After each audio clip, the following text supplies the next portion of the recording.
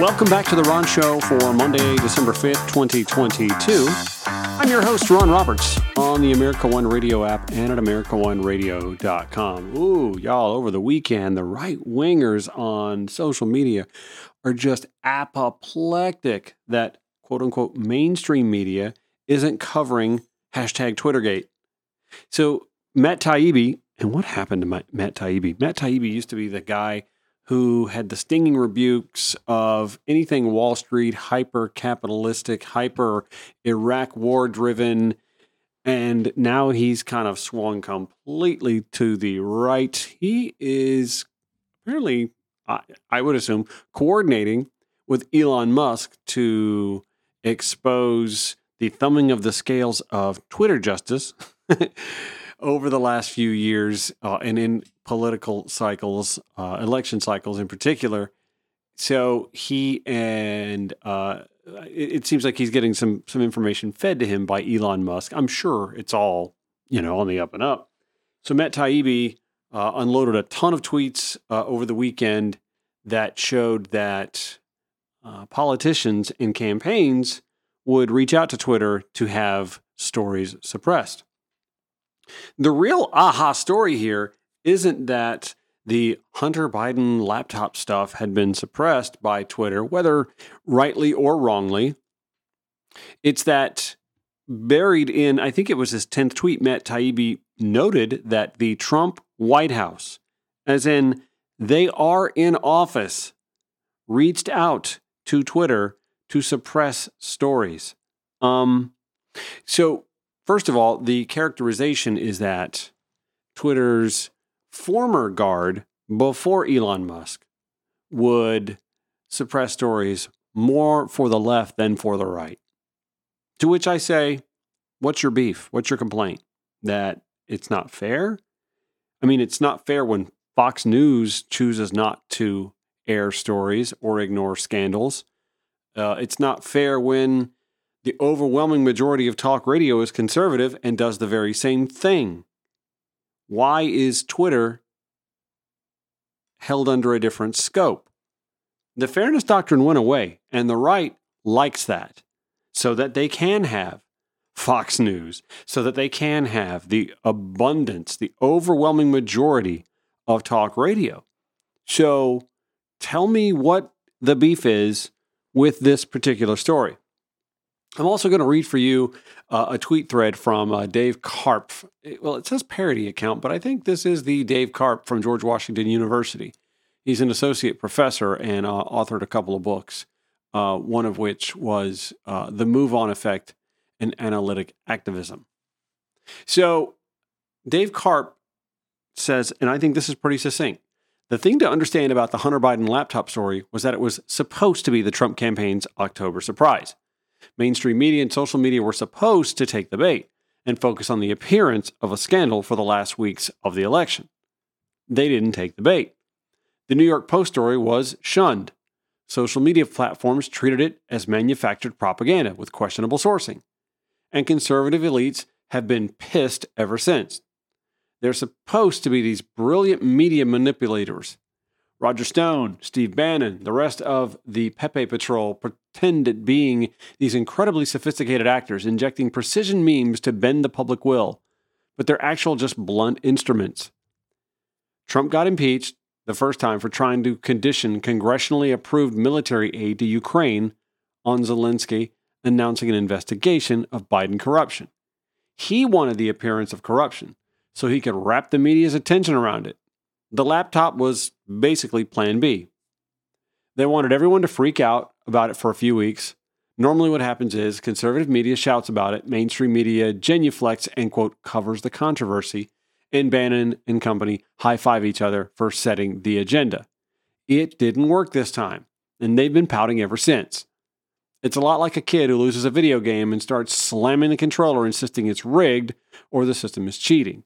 It's not fair. Their plan was supposed to work. Musk and Taibbi are tapping into the well of resentment. Why should we care about the president's adult fail son who doesn't work in the administration? 2 years later, what's the scandal supposed to even be? The media didn't take the bait. No fair. That's the scandal. They're going to keep bitching about it for years. It's going to be louder and emptier than the Benghazi hearings. The scandal is that their clever propaganda effort sank like a lead balloon, and that has to be someone else's fault. That's it. That's the whole thing. Spot on. Abso-damned-lutely. Then there's the assertion that the FBI was somehow chiming in with social media to let them know what was unsubstantiated and what didn't need to get moved around in social media circles. As I recall, that was the Trump FBI at the time, and a fellow by the name of James Comey and a lady by the name of Hillary Clinton have entered the chat. Cry me a river, kids. This is obviously just the welcome mat for what the next 2 years of House investigatory oversight is going to be like. Just letting you get your whistle wet, knowing what's to come. But I mean, when are we going to talk about the part where Hunter Biden made $640 million off being a White House advisor, or got $2 billion from the Crown Prince Mohammed Bonesaw, or got $100 million for his women's fund, or got patents from China, or got $6.35 million in PPP loans, according to Keith Edwards, at Keith Edwards on Twitter. Oh, wait, that was Jared and Ivanka. Or how about this from Simon Rosenberg? Since 2019, with the illegal shakedown of Zelensky, Trump and his GOP have tried to make the Hunter Biden business dealings the central story of our time. Meanwhile, Trump, his family, and Elon Musk have all taken billions from the Saudi government. And it's all somehow okay.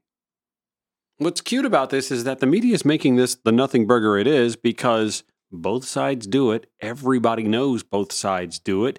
We get up on Sunday mornings and watch these political talk shows where you got a pundit from the left and a pundit on the right sitting there at the dais having their little chew fest back and forth at each other. Like the American people aren't already used to that. Like they're not used to knowing that you've got these political factions that try to tip the scales one way or the other. We have editorial page editors that are either right or left. And the entire bent of that newspaper is based on that. We have conservative talk radio. The overwhelming majority of talk radio, outside of sports, is conservative talk. And even some of that kind of bleeds over. Cable news, it's the same thing. CNN has taken a turn for the right. Fox has been there all along. MSNBC does their thing from the center left. We're used to it. Oh no. Twitter was thumbing their scales? Oh. What about Truth Social? What about Parler? What do you think they're doing? I mean, really, what is the beef here? I just don't understand. Who's supposed to have their head on the chopping block for this? The old guard at Twitter? Well, they're gone. They cashed out. What are you going to do? Golden parachuted their way out. We like that until we don't. I don't understand. Are we supposed to now think of Twitter and Facebook as a public utility? Okay. Then that means a public utility commission needs to be somehow whipped together. And that is government telling a for-profit, privately owned venture what they can and can't do. That's not limited government, Republicans. I just don't get the beef. I do not. Here's what I do get. I get new data. UMass just dropped some new poll data, and let's dive in on that. You know me, I love diving in on data. By the way, they showed the U.S. Senate runoff in a 51-46 bent for Raphael Warnock. They also show, by the way, that while President Joe Biden's favorable unfavorables are underwater, they're not as bad as you would think. It's 45% favorable, 50% unfavorable, but UMass Lowell's runoff poll here does show that in a neck-and-neck race, a head-to-head race, I should say, with Donald Trump, Biden again has the advantage. And it's neck-and-neck if it's Biden versus Ron DeSantis. In fact, looking at the list of favorables and unfavorables, do you know? Let's see, the three most popular favorable people according to this poll. Number 1, Jimmy Carter. Number 2, Brian Kemp. It's 52% for those two. And third, 51%, Barack Obama. How about that? Oh, by the way, Donald's favorable unfavorables in the state of Georgia. He is by far the most unfavorable of all of the folks on this poll, even worse than Hillary Clinton. Yeah, Donald Trump's favorable unfavorables are sitting at 40 to 54%. Fascinating. Oh, they also dived into some brands like, who do we have here? Kroger, 77% favorable. Food Line. Is Food Line, I was talking with my friend Gail about this yesterday. She asked if there was a Food Line nearby. I'm like, I don't think there is. Food Line only showing 37% favorable, although only 11% unfavorable, and a high no opinion because I don't think Food Line's around the state that often. Let's see. Publix, 83% favorable. Zaxby's, 72%. Chick-fil-A, 80%. Popeyes, 62%. It's that service, y'all. That service, you got to work on that customer service. The chicken's delicious. The customer service leaves a lot to be desired. Coca-Cola, 71% favorable, 18% unfavorable.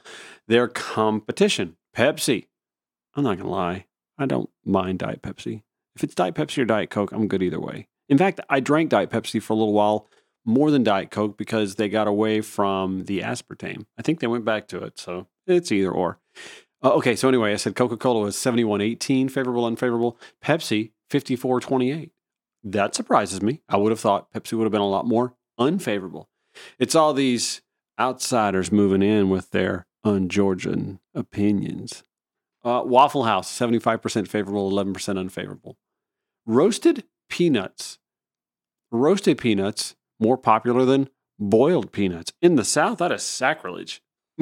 73% to 52% for boiled peanuts and a 10% to 30% unfavorable. I'm loving these sort of polls. But I guess again, the leading thought of that is that, again, Raphael Warnock shows to be leading in head-to-head polling for the runoff over Herschel Walker, 51 to 46%. Digging a little further in on the issues, this is, again, a UMass, Lowell, Massachusetts survey. On the issue, 63% of likely runoff voters say that they favor a right to abortion in every state, while 37% say there should not be. That includes majorities of Democrats and independent voters, along with more than a third of Republicans. Biden performs above his approval rating in a potential rematch with Donald Trump. We said that before. 47 to 43%, 7% saying another candidate, 3% undecided. When you get to Ron DeSantis versus poll, it showed a pretty close race, 47 to 46% favoring Ron DeSantis. Another interesting thing, Georgia Republicans overwhelmingly believe Trump won in 2020. 71% of Republicans in the polls said that Donald Trump probably or definitely won in 2020. 59% of Democrats say that Hillary Clinton was probably or definitely the legitimate winner of the 2016 presidential election, just to show you the other side of the Looney Tunes spectrum. Tell you what I'll do, I will share that polling data for you, the entire thing. You can go through the entire PDF on your own if you'd like and be as geeky as I was about it. Just follow me on Twitter. That would be at RonShowATL. We'll also put a blog up for you at RonShowATL.com, so you can check that out as well. In fact, that'll just be embedded. Here, that's what I'll do. I'll embed that in today's audio save of the show. That website, again, is RonShowATL.com. More Ron Show after this on the America One Radio app and at AmericaOneRadio.com. It was a normal day. He was in some minor accident, a fender bender. And I had this impulse to call him, but I didn't, because I thought I could call him later that week. He abandoned the car, he came home, and he shot himself without ever talking to anyone. When I came home that night and I found her, they told me that she had shot herself, and I couldn't believe it. I asked if he was okay. Taking a gun into your house for protection is a terrible myth.